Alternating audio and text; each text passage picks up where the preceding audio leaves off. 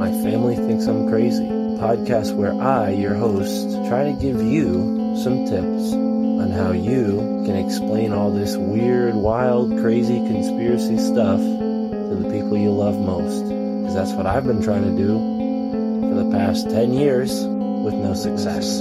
I've been telling everybody that our government is shady, but every time I do, my family thinks I'm crazy. The hollow earth, UFOs, aliens invading, fluoride in the water, they spray our skies daily. When I talk about these things, they think I'm crazy. There's no escaping anymore the evil that we're facing. Illuminati mind control, they're sacrificing babies. The end of days, but anyways, my family thinks I'm crazy. What, they don't want to listen to you? No, they don't want to listen. They don't want to hear it. They're just like, oh, here we go, Mark.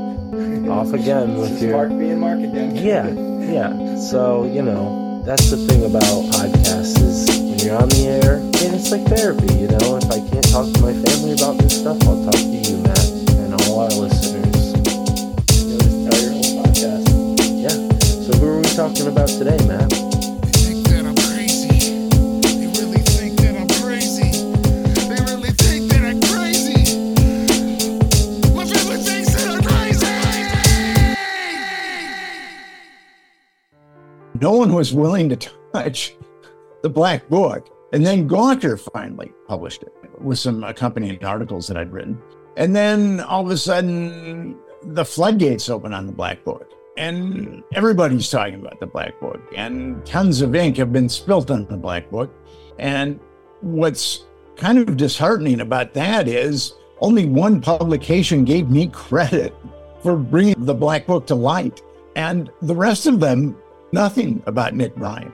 So it's kind of I find myself, there was going to be that Epstein document done in early January. And I was called by CNN and we talked and they said, because I was the guy that put the Black Book on the internet, they wanted me to talk about this cache of documents that was going to be made public. And so I had text messages with this producer throughout the day. And I started an organization called Epstein Justice because these perpetrators need to go to prison. And we have to understand why our government is covering up child trafficking, which is aiding and abetting child trafficking.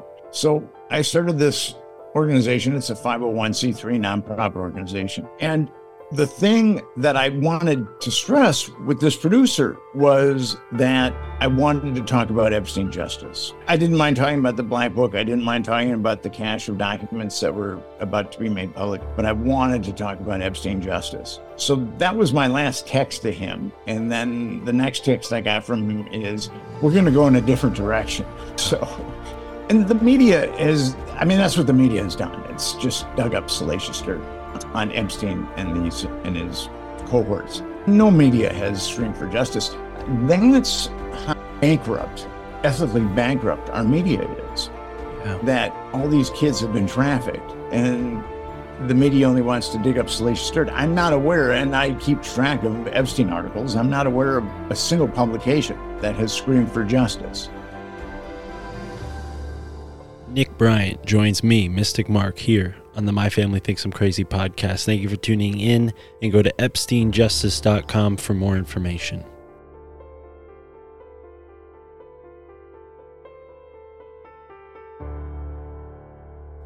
All right, ladies and gentlemen, here we are back again on the My Family Thinks I'm Crazy podcast, and with me today is a very special guest, someone who I've been aware of for a while, and I think the entire country has been aware of this man, whether they knew his name or not, because thanks to him, we've learned a great deal of information about, as one author puts it, the secret history of America. We're going to be entertaining Nick Bryant here on the show. He's an author, a journalist, and as I said, broke the Epstein story. So without further ado, Nick, it's a supreme pleasure to have you here on the show. It's a true honor. For folks who surprisingly may not have heard of you, tell us a little bit about yourself and how your career in journalism started.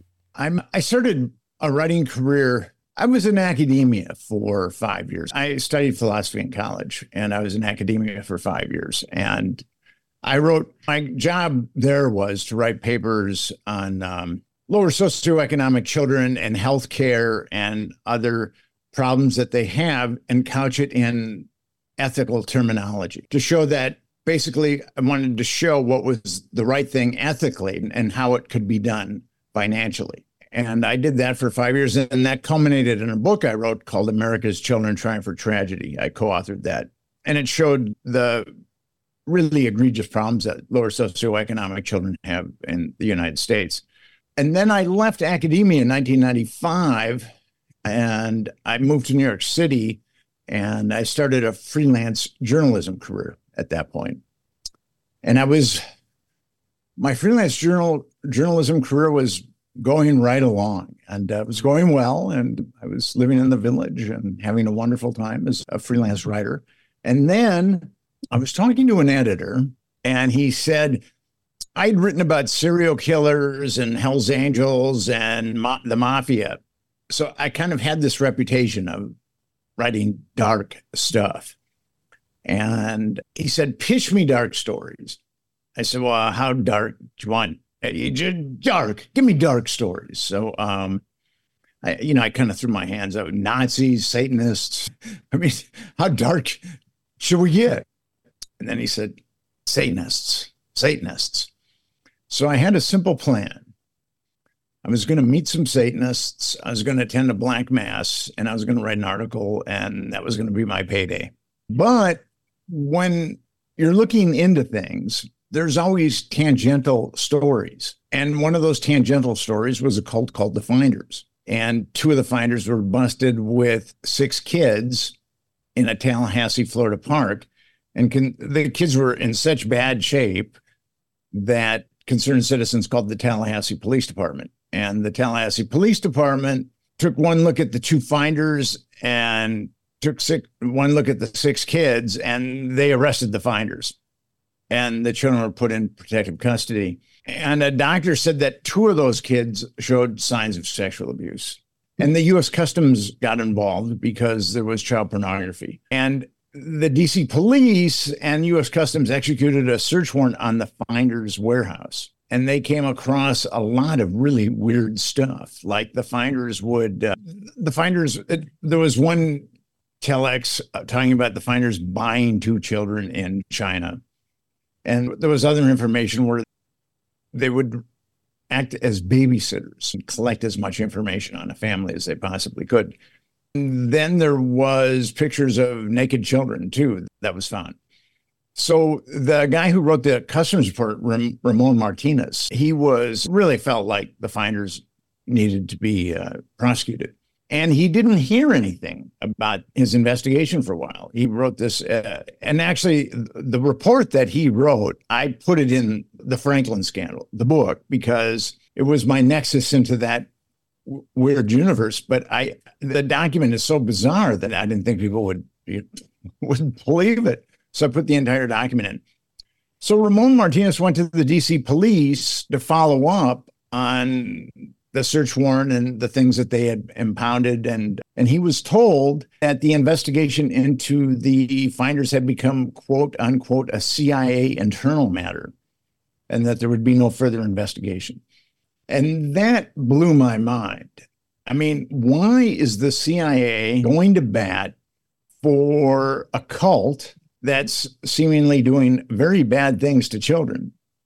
How is that possible? I mean, it did not fit into my worldview. And I try to think of myself as somewhat enlightened, and I read a lot of books, but nonetheless, I didn't have a paradigm that fit into. And then that started my odyssey. That was 21 years ago. And I went to Nebraska. The net was rife with another story like that about children being trafficked and the traffickers having CIA connections or being CIA assets. And I went to Nebraska kind of skeptical. There was a book that had been written about it. I didn't feel it was a very good book. It was by John DeCamp. It's called The Franklin Cover-Up. And I think that he made a case for child abuse in the Omaha area, but I was kind of skeptical of a case for wider child abuse. And I was skeptical of the intelligence involvement. I was skeptical of blackmail. And I was skeptical that Boys Town kids were involved. Boys Town is the iconic orphanage on the outskirts of St. Paul, on the outskirts of Omaha. So I went there knowing that something had gone down, but I didn't think it was big and ugly and malevolent and nationwide. And then I got there and I discovered that it was big, ugly, malevolent, and nationwide, and it was probably hooked up to intelligence. And that freaked me out. I mean, there was also a death threat too, but what freaked me out much more than the death threat, that it was the very existence of this network. And I left Nebraska. I was pretty freaked out. I'd been followed. There was a death threat. There was some other crazy stuff. I left Nebraska pretty freaked out, but I said to myself, this is so evil. So many kids have been molested by this network, and state and federal law enforcement has said that there wasn't even a network, that no kids were abused. And I was determined, write about it and expose it. And I spent 7 years on that story, traveled thousands of miles. And I live in New York City, which is the mecca of publishing. And no one wanted to touch the story. No one wanted to touch the story as an article. No one wanted to touch the story as a book. And I had one agent and I gave it to her. And I was jettisoned from that agency. And then I had a second agent, James Fitzgerald, who is a good agent, and he tried to sell it. And I met with some publishers, and they kept on talking about libel. And then finally some hippies in Oregon, Trine Day, my favorite hippies of all time, I should add, were willing to publish it. And what they got that no one else got was that I had so much evidence at that point. Well, can I say that Chris Milligan's been a guest on this show, and twice actually, and he's one hell of a hippie whose father was in the CIA, so I'm sure he didn't doubt much of what he read in your book with his background.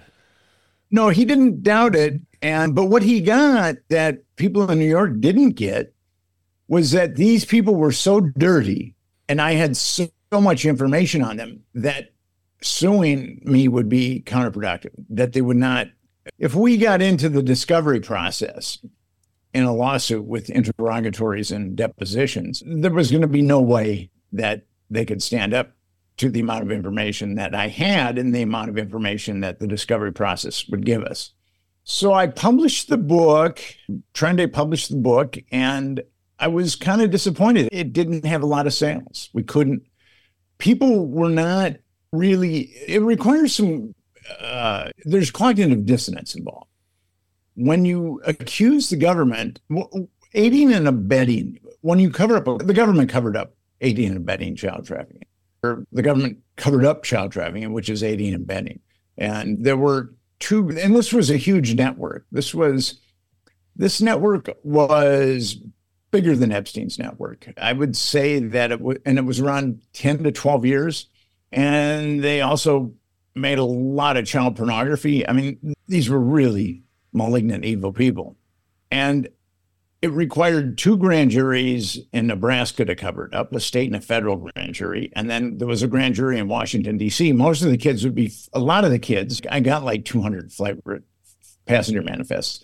And most of them went to Washington, D.C., where Lawrence King's fellow pimp, Craig Spence, had a mansion that was wired for audiovisual blackmail. And that's where a lot of the pedophilic parties would go down. And Spence was a CIA asset too.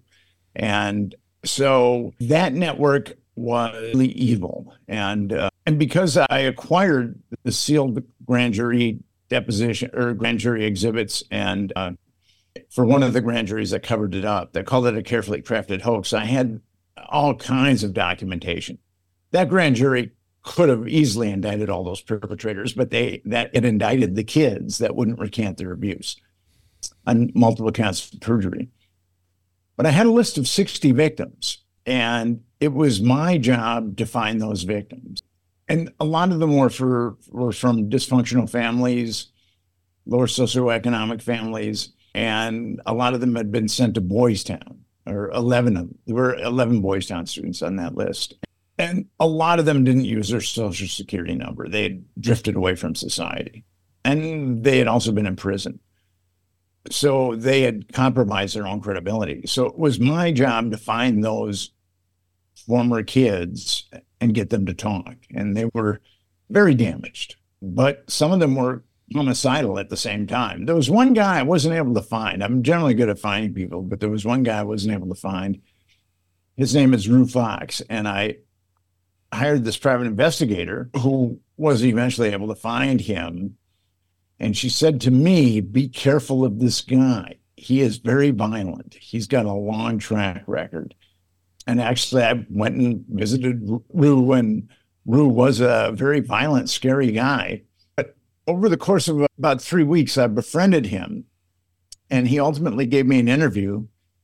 He just broke down crying, and that tough, vicious exterior was what he protected himself with. But inside of him was a very damaged child that had been molested, I think starting at the age of 6 or 7, and then been sent to Boys Town where he was molested repeatedly too. So, and then Boys Town, and a number of these kids in Boys Town that were molested were put into a psychiatric hospital afterwards. So their credibility it would be easy to disparage your credibility. And that book, people just didn't want to believe it. I live in the epicenter publishing, New York City, and no one wanted to touch that story. Even after I'd published the book, no one wanted to touch that story. And it was cognitive dissonance. I would meet with an editor or a publisher, and I'd tell them about the story. And at this point, I had lots of evidence. And I would look into their eyes, and I could see them saying to themselves, this is a horrible story, and I need to help Nick Bryant because all these kids were molested with impunity. Or, I can just write Nick Bryant off as crazy, and I can have a nice dinner tonight with my family and not think about this anymore. So that kind of got me ostracized from New York publishing. Yeah. It's really a shame that, cognitive dissonance, conditioning, but I think maybe people, they're so conditioned to live in this world where criminals don't get away with their crimes that when they see this infrastructure of abuse, where there's a very clear path that these children are being funneled down and abused every step of the way, I mean, it's shocking. And as a young person, 29 years old, being exposed to a major event like 9/11 at such a young age, I have a feeling like my generation, we're almost conditioned to be like, oh yeah, could be. We've seen, 9/11 unfold the way it did from such a young age. So it's not all that surprising. But from my research, I found that there were other cases of this sort of thing going on in America, even back pre-World War II.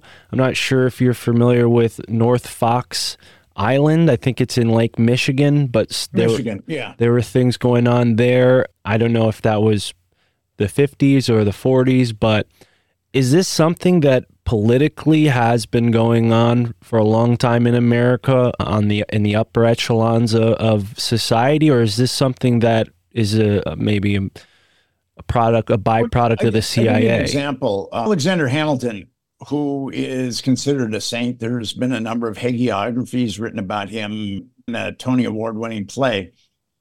He was having an affair with a 23-year-old, and the 23-year-old's husband was blackmailing Alexander Hamilton. And this muckraking journalist came along and outed Hamilton for having this affair with this 23-year-old. And Hamilton and Jefferson were antagonists, and Jefferson became president. And the journalist felt like Jefferson owed him an appointment because he outed Alexander Hamilton having this affair and showed his moral turpitude. And Jefferson didn't give him an appointment. And ultimately, this muckraking journalist outed Jefferson for having sex with one of his slaves, Sally Hemings, at least one of his slaves.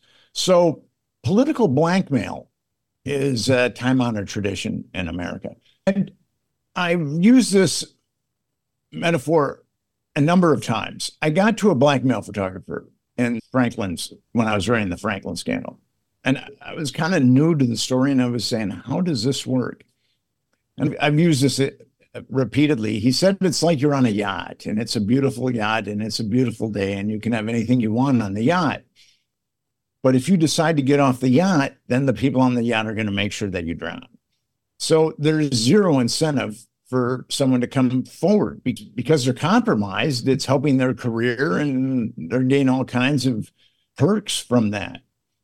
But Tim Burchett of Tennessee came out last month and said, my colleagues are compromised. And that's the first time. I've been screaming it from the rooftops for 21 years, but he came out and said many of my colleagues have been compromised in motels and blackmailed. So I'm hoping that other politicians can come forward and be open about that. Right. But you'd have to be squeaky clean to make a statement like that, or else you're going to be taken down. So he apparently is pretty clean. Right. Well, and I guess my question is more aimed towards the phenomena itself. Obviously, there are sick people that do evil things for any number of reasons. But when it comes to the reins of power in this upper echelon of society, is it that, gay sex or, BDSM and these things have become so less taboo than previous decades that now they have to push it up a notch? Or is this a sickness that's been around humanity for a long time? The Roman Emperor Tiberius was a pedophile, reportedly a pedophile, and he liked to kill the children that he had sex with. So if that account is true, then this has been with us for a long time. And it's ingrained in cultures. The Afghani culture has Bashu boys, and the Japanese culture has samurais had boys that would take care of them. The Greek culture with Plato and Aristotle. So this is something that is recurrent in history, a theme that is recurrent in history. Yeah, it's very dark. And I think with Hollywood and this sort of keeping up with the Jones image milieu that we have here in America, the average person is just sort of lulled into a stupor, into this taken for granted state of affairs that, everything's just right as we see on television. But, you haven't just shown how the Franklin scandal has been covered up. You put Epstein's black book on the internet, right? So I did indeed. Let's talk about that, and maybe even how the Epstein saga connects with the Franklin scandal, if there are any connections, because there's the finders are... But there's a lot of similarities. Okay. A lot of similarities. Both networks trafficked underage kids. Both networks had intelligence connections. Both networks deployed blackmail, and grand juries were used to cover up these networks. In the Franklin network, 3 grand juries were used, as I said. In the Epstein network, 1 grand jury was used. And I think the Franklin network was bigger than the Epstein network, but the Epstein network was around for twice as long. I think Epstein probably trafficked children for about 25 years. Wow. So they have these similarities, except with the Franklin network, it was Republicans molesting little boys. And with the Epstein network, it's primarily Democrats molesting little girls. That seems to be our partisan divide. Yeah. And on that note, before we venture into the Epstein case proper, you mentioned the Finders cult earlier as one of the introductory cases for you that kind of opened your eyes to this world. The introductory case. Yeah. Now, the Finders, they're sort of in the middle.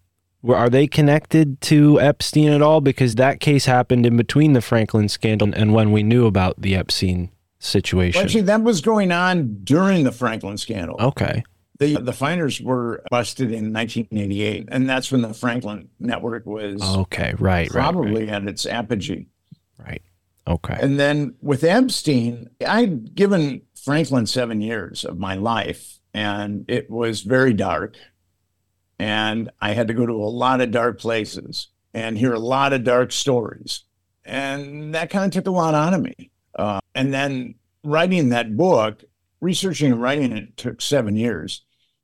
And then to have the sales, I thought we would do much better with the sales. And then to have that book. And now it's selling pretty well, actually. So that's a cool thing. But the sales at that point, there was just too much cognitive dissonance. People didn't want to listen to me. And then Epstein hadn't occurred yet. But I got a whiff of Epstein one in 2011 and looked at that grand jury that said that Epstein hadn't molested a single child, where there had been reports of Epstein molesting, like 3 young girls a day. That was when his addiction was at its apex. I mean, he would have 3 young girls a day. So when I found out about that grand jury, it kind of reeked of a network. When you see major legal aberrations like that, like with Franklin and Epstein, that kind of indicates that there might be a network going on. So I went down to Florida in 2012. I got Epstein's Black Book and a bunch of other documentation too. And then I came back to New York, and Franklin had taken a lot out of me. And I realized that I was going to have to investigate Epstein too, that I just couldn't sit back. At that point in 2012, Epstein was like a lone pedophile. I mean, he had been running this network for a couple of decades, but the media just didn't pick up on that, or wouldn't pick up on that, or couldn't pick up on it. I don't know.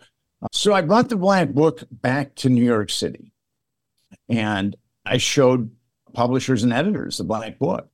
And I thought, okay, now here is irrefutable evidence. There were a number of people, names that were circled. There was like scores of victims in the Black Book. I thought, how can a magazine out this Black Book? And no one touched it. No one was willing to touch the Black Book. And then Gawker finally published it with some accompanying articles that I'd written. And then all of a sudden, the floodgates open on the Black Book. And everybody's talking about the Black Book. And tons of ink have been spilt on the Black Book. And what's kind of disheartening about that is only one publication gave me credit for bringing the Black Book to light. And the rest of them, nothing about Nick Bryant. So it's kind of I find myself, there was going to be that Epstein document dump in early January. And I was called by CNN, and we talked, and they said, because I was the guy that put the Black Book on the internet, they wanted me to talk about this cache of documents that was going to be made public. And so I had text messages with this producer throughout the day. And I started an organization called Epstein Justice, because we can't let these perpetrators need to go to prison. And we have to understand why our government is covering up child trafficking, which is aiding and abetting child trafficking. So I started this organization. It's a 501c3 nonprofit organization. And the thing that I wanted to stress with this producer was that I wanted to talk about Epstein justice. I didn't mind talking about the Black Book. I didn't mind talking about the cache of documents that were about to be made public, but I wanted to talk about Epstein justice. So that was my last text to him. And then the next text I got from him is, we're going to go in a different direction. So, and the media that's what the media has done. It's just dug up salacious dirt on Epstein and his cohorts. No media has screamed for justice. That's how ethically bankrupt our media is. Yeah. That all these kids have been trafficked, and the media only wants to dig up salacious dirt. I'm not aware, and I keep track of Epstein articles, I'm not aware of a single publication that has screamed for justice. Yeah. Or major media that has screamed for justice in the Epstein case. And on that note, I remember hearing you for the first time on a conspiracy podcast, and I don't remember which one. It might have been the Higher Side Chats with Greg Carlwood. But then, shortly after, you were on, the Tim Dillon Show and Matt and Shane's Secret Podcast, and all these shows that I listen to for comedy. They're the only outlets that were taking you seriously, which I think says a lot about the state of the media, climate that we're in. But I mean, also, you as a serious journalist who has, proven yourself doesn't even get credit. And I'm sure now with the internet the way it is, they just call this stuff conspiracy theory. How does that make you feel when you're reporting on an actual government conspiracy and they call you a conspiracy theorist? Yeah, that seems to be a popular moniker for me. In 1967, the CIA released a document, and it was basically about people. In 1967, people were very, very skeptical of the Warren Commission and the subsequent report that had Lee Harvey Oswald as a lone shooter. The majority of Americans were skeptical about that. So the CIA produced a document that was given to editors and publishers and other people that had influence that said, these people that are calling the CIA, that think that there's a conspiracy afoot with the Kennedy assassination, we need to brand them as conspiracy theorists. That is the term that they used. And then there were a number of bullet points at how you could disparage, quote unquote, conspiracy theorists. And the New York Times and Washington Post had used the term conspiracy theory or conspiracy theorist about once a year. But after that particular document by the CIA, then it just rose exponentially. So people don't realize when they use that term, they're drinking the Kool-Aid that the CIA wants them to drink. And they just shout out conspiracy theory, and they have no idea that they drank a hefty amount of Kool-Aid. I see it in my family. I mean, my family doesn't really read anything I write because they want to believe in a different type of America.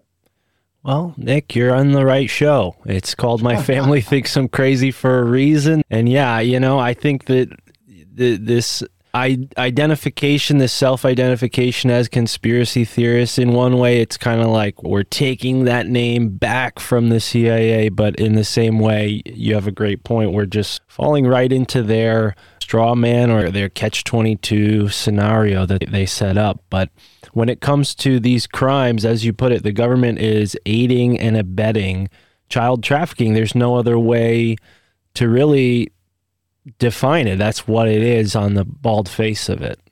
Yeah, I mean, with Epstein, what other conclusions can you draw? I mean, talked about grand juries before. Grand juries are very easy to hijack. You just need one. A special prosecutor is chosen to prosecute a grand jury, and grand jurors are just people that have shown up for jury duty, and they've been funneled to a grand jury. When it says like a grand jury has done this, it's like the guides of jurisprudence have spoken. But basically, a grand jury is just regular citizens that have shown up for jury duty, and they've been funneled to a grand jury. And the special prosecutor calls the witnesses and shows the grand jurors the exhibits that he thinks are germane, and they ultimately decide on whether or not to indict.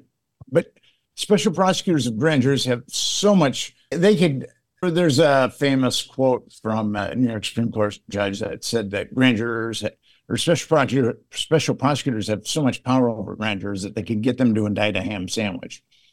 And special prosecutors could get grand jurors to indict a ham sandwich. They could get jurors to indict Mother Teresa. They could get jurors to indict anybody or not indict anybody. And that's what we saw in the Epstein case, is that state law enforcement knew of 23 victims, Epstein victims. Right. And only one of them was called by that grand jury. The special prosecutor was Barry Kirshner, and he skewered that little girl. Skewered her. Consequently, that's why that grand jury didn't return with any indictments against Jeffrey Epstein for child molestation. Yeah. It's really sad to see children put in that situation in a courtroom and be, accused of lying. But when it comes to what we were just talking about, when you brought the book to Gawker, had Epstein come across law enforcement's radar at that point in time yet?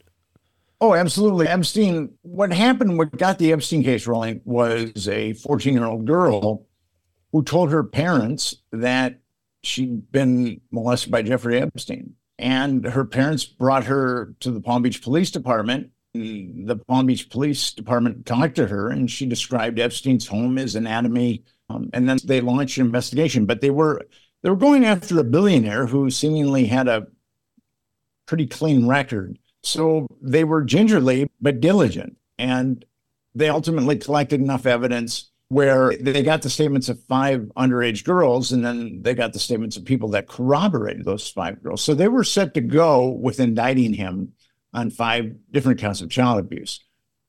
But that case was taken away from them and given to a grand jury. And that's very strange for Florida, because usually only capital cases that would end up in the death penalty are given to grand juries. So that's a major anomaly. And the really unsung hero in the Epstein case that not too many people know about is Palm Beach Police Chief Michael Ryder. And Ryder could not let it go. He was quite vociferous because he knew, they had found 23 victims. So he knew that Epstein had molested a lot of girls. And he went to the feds. And then the feds said that they would do something. And then the feds had a list of over 30 girls. I've got the list. And Alexander Acosta was the attorney general for Southern Florida at that point. And he was ostensibly going to prosecute Jeffrey Epstein. But he was told, and he's never denied this, he was told that Jeffrey Epstein was intelligence and it was above his pay grade and to back down. So he did. And ultimately, the state took care of Jeffrey Epstein. There was one child abuse indictment tacked on to adult solicitation, and which should have given he was looking at 20 years. He got 18 months, and then he spent 13 months in a county jail, and he was able to go outside during the day and molest girls. He was molesting girls while he was at this jail.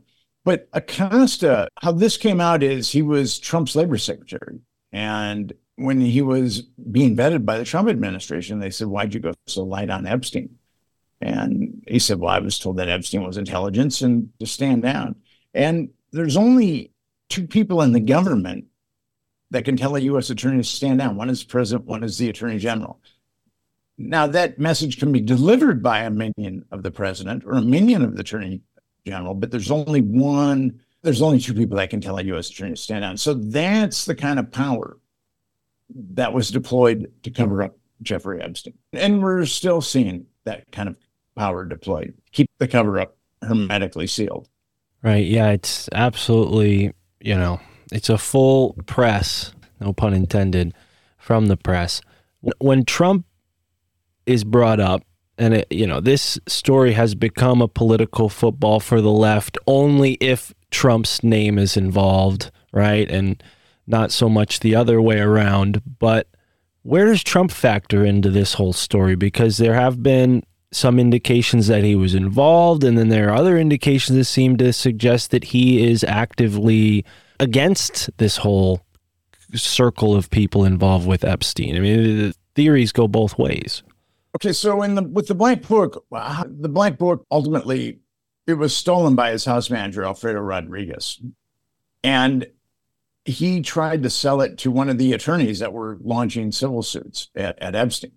And the attorney called the FBI. The FBI did a sting and acquired the Black Book. Rodriguez had circled names that he thought were in cahoots with Epstein. Trump's name is circled. Clinton's name is not, but Epstein has 25 contact numbers for Clinton.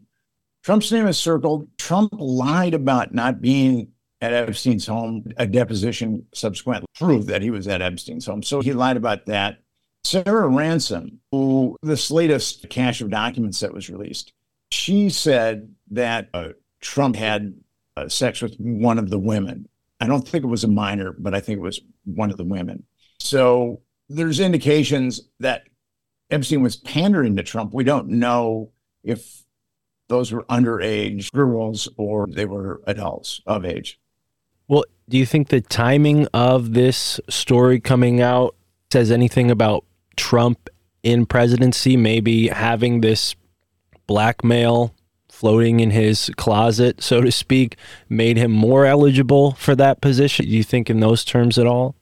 Well, Trump, I mean, people want to believe in Trump. I get that because they think that their system is falling apart and that their legislators don't really protect them or care about them, which is true. I mean, 83% of Americans think that Congress isn't doing right by them. 83%. So a lot of Americans out there are extremely alienated, and they feel like Congress is pretty much worthless regarding looking out for the best interests. So people want to believe in Trump, but Trump has been in bed definitely with the Italian mafia and probably with the Russian mafia. He's been part of the Epstein orbit for quite some time. I don't see how he could not be compromised. That's the thing with Donald Trump. I do not, given his business, his various businesses, building in the building industry, and I should say the construction industry, and given his kind of runaway libido, I think it would be very difficult for Trump not to be compromised. But the government and the media go after him very hard. But what's interesting is the Washington Post ran an article on the Black Book, and they said that Trump's name was not circled in the Black Book when it was. And then a number of people, we sent emails to the Washington Post telling them that Trump's name was in fact circled, but they never recanted that. And so with Trump, I don't see how he could not be blackmailed, but he's pretty open. I mean, it's come out that he's paid adult porn stars and Playboy bunnies for sex, and that doesn't seem to, and he's grabbed women, by their crotch. That doesn't seem to be an impediment to the people that vote for Trump. Right. Well, and I'm wondering, maybe, obviously we wouldn't know this unless we could read minds, but on a speculative level, maybe Trump having, this blackmail on others by being a part of it, intrinsically, he's able to compromise those who are around him. I don't know, maybe that was leverage for him somehow to get into that position, and why they go so hard against him, but seemingly have nothing on him. I mean, other than that, possibly. Well, Jeb Bush, he trounced Jeb Bush in the Republican primary, really made Jeb Bush look like a fool. And the Bushes have been long connected into blackmail, starting with Bush 1. I mean, he was actually the CIA director, and he comes up in Franklin pretty heavily. And he insulted Jeb Bush, and I have a hard time that the Bushes would just let that go. So it's very difficult when I'm talking about Donald Trump. It just doesn't make sense with him. There's so many things that don't make sense with Donald Trump becoming the president. And then it's a difficult call. Well, I respect your, comments on it. And yeah, I'm not for or against him. I'm just curious how this factors into his sort of meteoric rise. Obviously, he capitalized on, the populist urge, this feeling that I and many Americans have, that you yourself kind of verified, that Congress and the Senate and president, they're not really working for us. And the Epstein cover-up kind of proves that 4 presidents and every congressman and senator, I mean, they've all remained quiet on this over the past, 20-something years that this has all gone down. So, yeah, clearly we have incompetency at the very least, or corruption, I think maybe Trump is twisting their arm because he knows, hey, I'm corrupt, but I'm not opposed to spilling the beans on how corrupt you guys are too. So I've got a letter sent by the House's Committee on Oversight and Reform to the Commissioner of Florida Department of Law Enforcement. Okay. And it's delving into Florida's investigation of Epstein and wanting to know what happened. And it's signed by Carolyn Maloney, Jamie Raskin, Jackie Spire, Debbie Wasserman Schultz, and Lois Frankel. So this is the Congress asking Florida what's going on. Now, I've got this document. I haven't seen it anywhere else. And what's really interesting is I've been trying to get one of them to talk about this document, and they refuse to do that. And I'm at the point now where I'm going to put it on Twitter and have people and provide an email and have people, because they're not getting back to me on this. I've tried 3 times. So I've kind of reached my limit. I've never seen the document anywhere else. I think I'm probably the only guy that's got the document, or one of the few people that's got the document, maybe the only guy in the press that's got the document. I don't know. But the House seemed to want to mount an investigation into Trump, but then all of a sudden, nothing happened. Right. Right. Or into Epstein and in Florida, and nothing happened. And maybe like this attorney Acosta, maybe there were powers above them that said no. But if our, our legislative branch is working the way it should, they shouldn't have anybody over their heads telling them not to do that, other than the judicial and the executive branch, right? I mean, that's kind of who's supposed to be above them. That out the window with the blackmail and the compromise.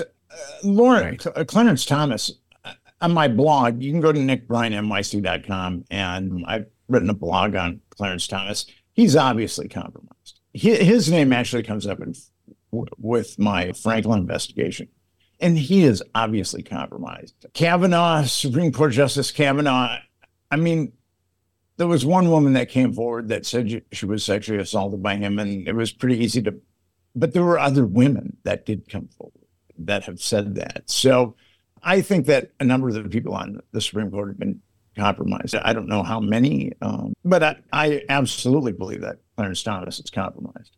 Yeah, there's many compromised individuals in our government, and I think it's about time that people start, shaking things up. And I'm really happy to be able to share your message with my audience and keep pushing this message forward, because it's incredibly important. Now, on the point of something you mentioned right at the beginning of our conversation, the gentleman asking you to go dark, and he said, I want to learn about Satanism, right? Yeah. This is interesting because, the satanic panic is often used to discredit any, pedophile ring allegations. I've even seen some researchers find evidence to suggest that Satanism and some cults that maybe can be called superficially satanic, they're propped up by these same child trafficking groups in order to create this sort of, distraction, or this case of like, oh yeah, no, that's obviously kooky. It's too wacky to be true. And they'll do things like cut up animal body parts and throw them in places to give this, spectacle of, oh yeah, it's just these crazy Satanists. What are your thoughts on that? There was a satanic panic, and there was overkill, but the pendulum is starting to swing the other way. There's a psychologist who just wrote a piece for Psychology Today, which is very mainstream, where she talked about her ritual abuse. In the Franklin scandal, there were 3 victims that talked about ritual abuse. And there are different types of occults, but I believe that there is an occult path where defiling innocence is like the highest sacrament. It's kind of like, instead of protecting innocence like we want to do, it's the values turned on their head, and it's defiling innocence. And I wrote a blog on McMartin, and I showed that although there isn't any Satanism, Ray Buckey was guilty of molesting children at that school. I've got no doubts about that, and you can read my blog, and there's plenty of evidence about that. And also on one of my podcasts, or a few of my podcasts, have gotten into ritual abuse. There are studies, British Psychological Association, I think that's their name, came out with a study that found that 15% of therapists encounter ritual abuse. So I do believe that ritual abuse is a reality. How widespread it is, I don't know. I mean, if this organization is concluding that 15% of therapists come across ritual abuse, that doesn't mean it's ubiquitous, but that means that it's somewhat prolific. And there's various studies about it too. So, And if your audience is interested in that, there's an extreme abuse survey that was given to about 1,200 people who had undergone extreme abuse. And I did 2 podcasts on it. And I would suggest that your audience, if they want to pursue that any further, look at my extreme abuse survey podcasts. Right. Yeah, I'll link that in the description for folks. And I ask because, it's something that's come up, and I do not doubt at all that people have, fallen victim to SRA. But it is interesting to think that maybe political groups, mafia, criminal organizations would use the sensationalism of the satanic panic as a smokescreen. In other words, satanic sort of imagery would be implanted in these victims' memory by a hypnotist, so that when they did speak with an actual licensed therapist who could get them help, they wouldn't take their story to the legal ends that it might need to go, because their actual evidence has been sort of muddied by the coercion of a hypnotist who implants, whatever ideas in their head. I mean, it in itself is a little bit of sensational, Occam's razor, of course. But what are your thoughts on that? Have you heard of this going on in psychotherapy? A number of people have, so there was the False Memory Syndrome Foundation. Right. And it said that there is no repressed memories and there hasn't been any ritual abuse. It was very overt about that. Unfortunately, that organization one of the founders of that organization was a child molester, Peter Fry.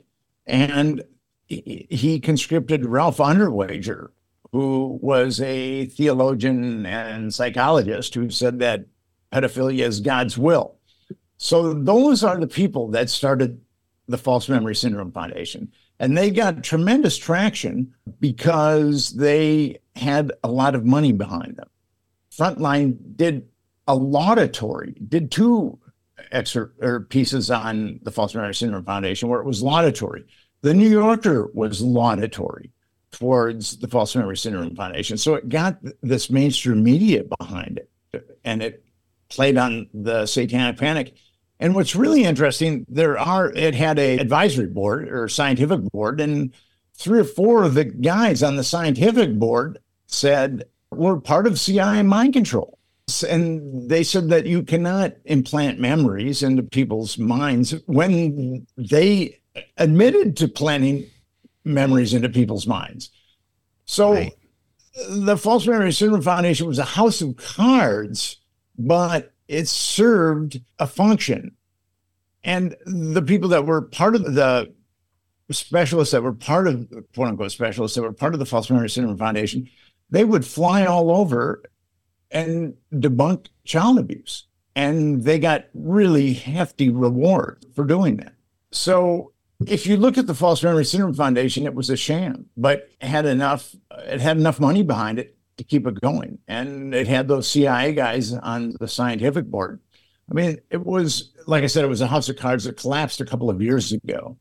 There's no longer a False Memory Syndrome Foundation, but people still believe in the false memory syndrome, where therapists implanted ideas in the minds of vulnerable people thousands and thousands of times. And this is what's interesting. The DSM-5, which is the Bible of psychiatric diagnosis, considers dissociative amnesia a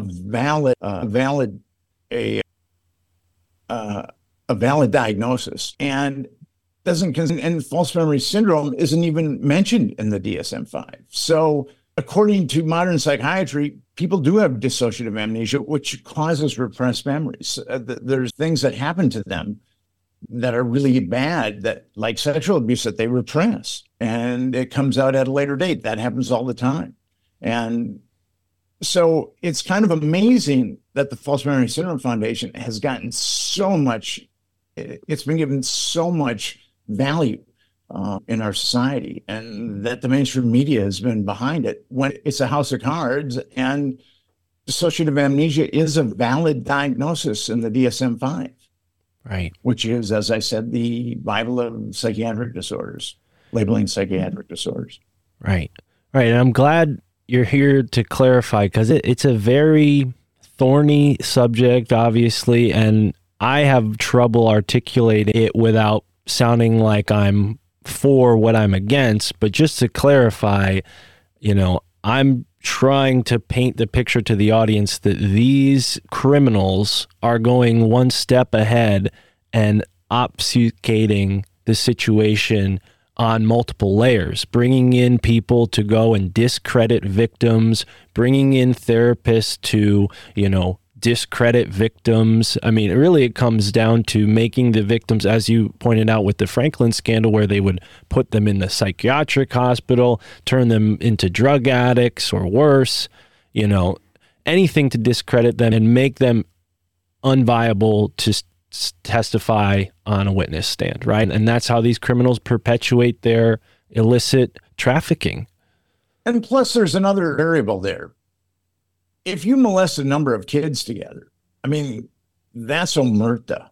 That's the mafia vow of silence. I mean, if you're going to molest kids together, no one's going to talk about that.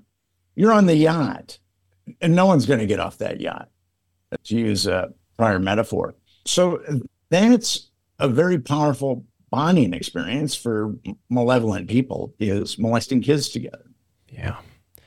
It's sickening. It is, unfortunately, how these higher order criminal organizations operate, and it's not unique to America. I'm sure it's not unique to this time period either, but it is something that needs to be dealt with. And, I wonder, do you think that the laws in place, the justice system that we have in place, is capable of prosecuting people on this level? Do you think that the system, the gears of justice are just being kind of clogged right now?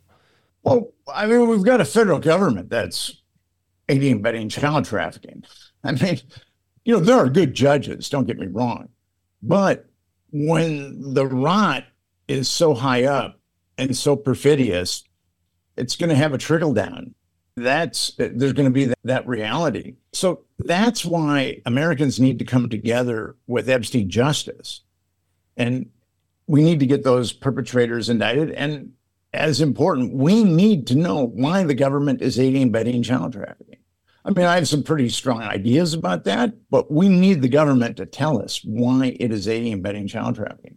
And people are despondent and alienated, but I mean, do you want to live in the cesspool that our government has created or is creating, with 83% of Americans being completely disillusioned with Congress? I mean, do you think that's going to get better? Do you think that the Congress passing laws that allow us to be spied on at will by the NSA, do you think that's going to get better? The government creating laws that make the rich richer and the poor poorer? I mean, that's been a trend since Reagan. I mean, do you think that's going to get better? These things aren't going to get better. We have to take Epstein and we have to drill down on Epstein. And then we will come across the sewer that our legislators are swimming in. And we can clean out that sewer. It's possible, but it's going to require the will of the people. Yeah. And we need people on the left and we need people on the right. I think that this is the only issue that can really bring together people on the left and people on the right, because now they're just so polarized. It's an easy divide and conquer at this point. Right. But our message at Epstein Justice, people on the right are embracing it, but people on the left aren't embracing it as prolifically as people on the right. So I'd really like to figure that out and figure out how to reach people on the left. I am not on the left. I am not on the right. As soon as I got in the Franklin scandal, I gave up. I'm independent. I haven't voted for Republican or Democrat for many years. At this point, I wouldn't, just because I know how perfidious the system is. Yeah. Yeah, I think a lot of people are at that same point, especially seeing all of the, frankly, fuckery that's gone on, especially over the past 4 or 5 years, no matter where you stand on the medical malpractice industry, as I like to call it. But I think it was used to divide the left and the right. And, with Epstein, it certainly seems like the left has thrown it right in the QAnon conspiracy crap rabbit hole, box, right? When, as you've very eloquently laid out, there's a big case for this. But with the Epstein case, I think it really hit, the American zeitgeist with the Epstein didn't kill himself meme. What are your thoughts on that whole situation? I don't even like to speculate on that. There were many anomalies that night. I think Epstein was allowed to kill himself, or maybe he had some help. I don't know. But I try to focus on justice for the victims. That's where the big battle. A network called me, I don't know, a couple months ago and wanted me to comment on whether or not Epstein killed himself. And I said, that is not the issue. The issue is we need to get these perps indicted. We need to have the government explain itself, why it covered up in child trafficking, why it's saying in child trafficking. That is the issue that we have to deal with. And I don't really want to get off onto tangential issues, because that's all the media has been about with this case, is tangential issues, salacious dirt, things like that. Right. Right. And I mean, from the beginning, they've tried to cover it as, dirty old men and teenage girls, what's wrong with that, right? And it's clearly not. It's women, or children under, even as low as 10, 11, 12 years old. And that's just absolutely and maybe even deplorable. Yeah. Than that. Yeah. So, and the media has sanitized it. The government and media have said that, seem to have concluded that the youngest victim was 14. Right. Which is a lie. And the media also hasn't given us an idea. Epstein and Maxwell were vicious people, vicious. And the media hasn't shown Epstein and Maxwell to be vicious people at all. Right. They think that it's highly sanitized. It's very unfortunate. Yeah, it's disgusting to see how they've sanitized it from the brutal reality to this, American teenage dream Hollywood crap, is really what it is. Well, you're young and idealistic. We need young and idealistic people to join us at Epstein Justice. We need young idealists with lots of energy. Well, I'm with you. That aren't alienated. And we're right there at EpsteinJustice.com. You can look us up. We've got a petition that you can sign. We've got a form letter that will go to your legislators, your federal legislators. And also you can leave your name and email, and we will contact you. Excellent. And that is all linked in the description, EpsteinJustice.com, NickBryantNYC.com. Is that the best place for people to follow up to read your article? And where can they buy your books? And I've got 2 books right now that deal with this subject matter, the Franklin scandal and Confessions of a DC Madam, the politics of sex, lies, and blackmail. I've got a book coming out next month about Watergate. And Watergate, at the hub of Watergate, was a CIA blackmail honey trap. And that's been hidden for years. And Woodward and Bernstein are very prolific liars. That's also been covered up for years. So I think that the book that's coming out is called The Truth About Watergate, A Tale of Extraordinary Lies and Liars. I think that the time is right for a book like that. Yeah, and I think on the heels of your other work, hopefully that'll bring in some of the older generations who have a more visceral memory of Watergate and how that whole honeypot thing was never mentioned in the media coverage of Watergate. They never mentioned that the Democratic politicians were going over there and messing around with hookers on tape, and that's really how the CIA was bugging everyone, right? I mean, it really gives I've studied Watergate pretty heavily to write this book, and I wrote, there's been amazing books that have been written about Watergate, but they're all very big and they're all very complex. And what my job was to make Watergate as understandable as possible. It's a conspiracy within a conspiracy, and it's very complex. But I think the truth about Watergate is about as simple as we're ever going to see Watergate. Hopefully people will be able to get behind it and get edified by that book. Well, Nick, you have my support, and I look forward to that book, as well as whatever we can do as an audience here on the My Family Thinks I'm Crazy podcast to help EpsteinJustice.com. So, folks, go over to the website, fill it out, get your name on that petition and that email list there, and join this movement, because we need to take our country back from these corrupt pedophiles. They're pedophiles. And And if they're not pedophiles, they're just malignant souls. Yeah. So, Yeah. Well said. There are other pathologies running our government. Well, yeah, it's a carnival of depraved souls, it seems. Yes. And we need to expose it before it's too late. But Nick, bravo. Thank you for all your great work. Thank you for joining us here on the show. And until next time, folks, immerse yourself in the moment wherever you are in the now.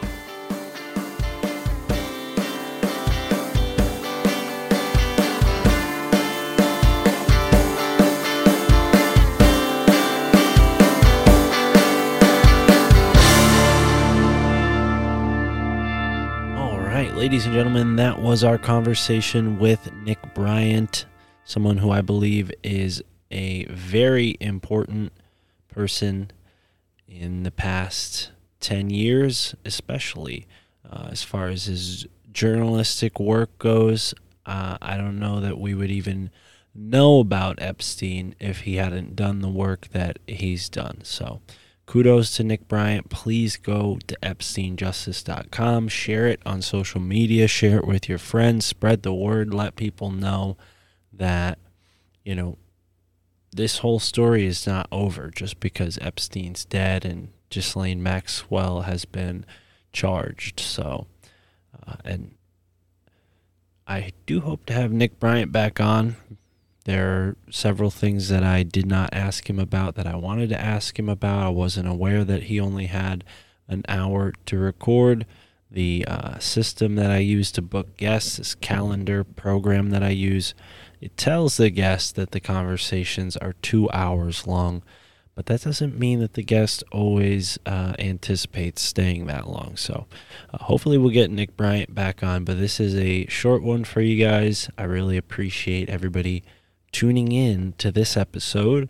No ads to interrupt this episode because it's so short, but we are going to have ads on the front and back end of this episode. So if you want an ad-free version of the My Family Thinks I'm Crazy podcast, support the show on Patreon or Substack. Those are the best places to go. All sorts of different content there depending on your preference, whether you're a reader or maybe you want to view some videos. You can go over to the Rockfin, although I will say it does seem like we may be closing the door on Rockfin at some point. I don't know. The numbers on Rockfin don't look too hot. I haven't been getting a lot of traction there lately, so I'm going to start putting videos on Rumble, TikTok, and Twitter. Those seem to all be platforms where people are watching videos now. Of course, we have a YouTube channel. I'm still going to be uploading stuff to Rockfin, but I don't know. It doesn't seem like a lot of people are using Rockfin anymore. The view count on the videos has gone down quite a bit.